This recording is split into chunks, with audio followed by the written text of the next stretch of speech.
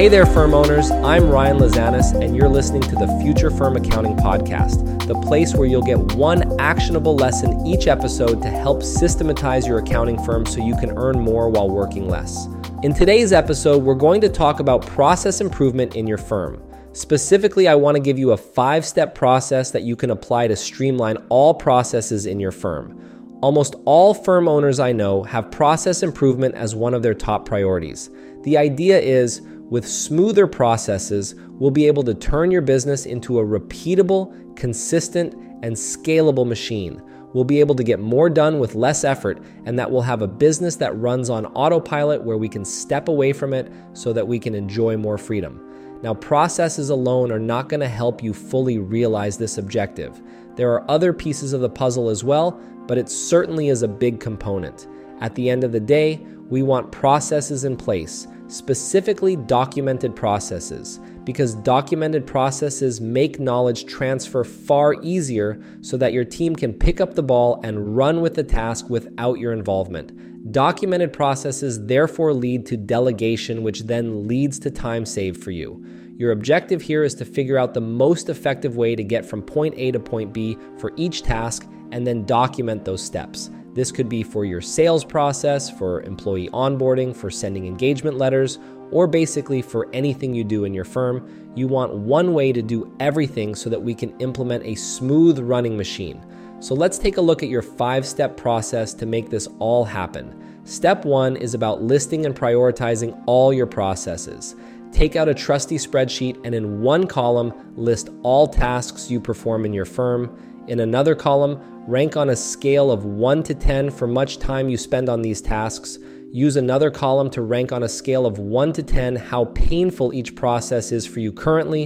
And then on a final column, rank on a scale of 1 to 10 how important each process or tasks is in your business.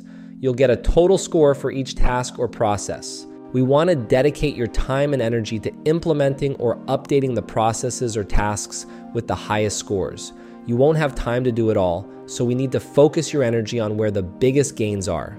Then, in step 2, we want to create a recurring reminder for ourselves to choose 1 to 3 processes from that list to implement or update each month.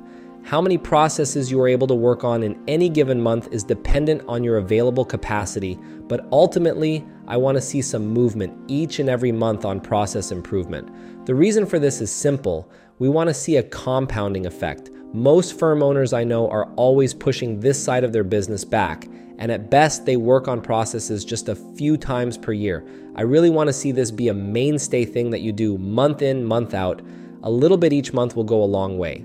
Once you've then picked the processes you'll be implementing, step 3 is about documenting your processes, and there's no way to sugarcoat this. This part is no fun for most people. You can use anything you like to document, but there are also tools you can use to assist. How instance, there's an app that my Future Firm Accelerate members like called Tango, which records your screen as you work through a task and spits out all the steps to complete that task along with screenshots. It's pretty neat. Or you can use Loom to create videos that walk through the task if you don't have time to write it down. And lastly, what I do suggest in most cases is to simply outsource this part of the business. You're probably not bringing much value here, you don't have time, nor do you have much interest. So why do it yourself? Hire a virtual assistant, a fractional director of operations, or a full-time director of operations. I've spoken about all of these roles in my podcast previously, but I'm a firm believer of delegating this work out. Step 4 of your process for process improvement is to then evaluate technology to automate your process. Shopping for technology happens after you have a process in place, not before. If you do the reverse, it's highly likely that you'll be automating a mess of stuff. And then finally in step 5, we want to review that priority list you put together in step 1 and reprioritize this list quarterly to take into account changes occurring in your business. If you follow these 5 steps, you will have a repeatable process that you can follow to streamline all processes in your firm. Hopefully that helps. And if you're looking for help when it comes to unlocking freedom and flexibility in your firm, then you'll want to check out my Future Firm Accelerate online coaching program. You'll get step-by-step, self-paced training on how to quickly systematize your firm so that you can earn more while working less. You'll get coaching whenever you need more help, and you'll join a community of 700 plus modern firm owners who are all helping each other out. For more info, just head on over to www.futurefirmaccelerate.com. So that's all for today. Hope you found today's episode helpful, and I'll catch you in the next one. Take care.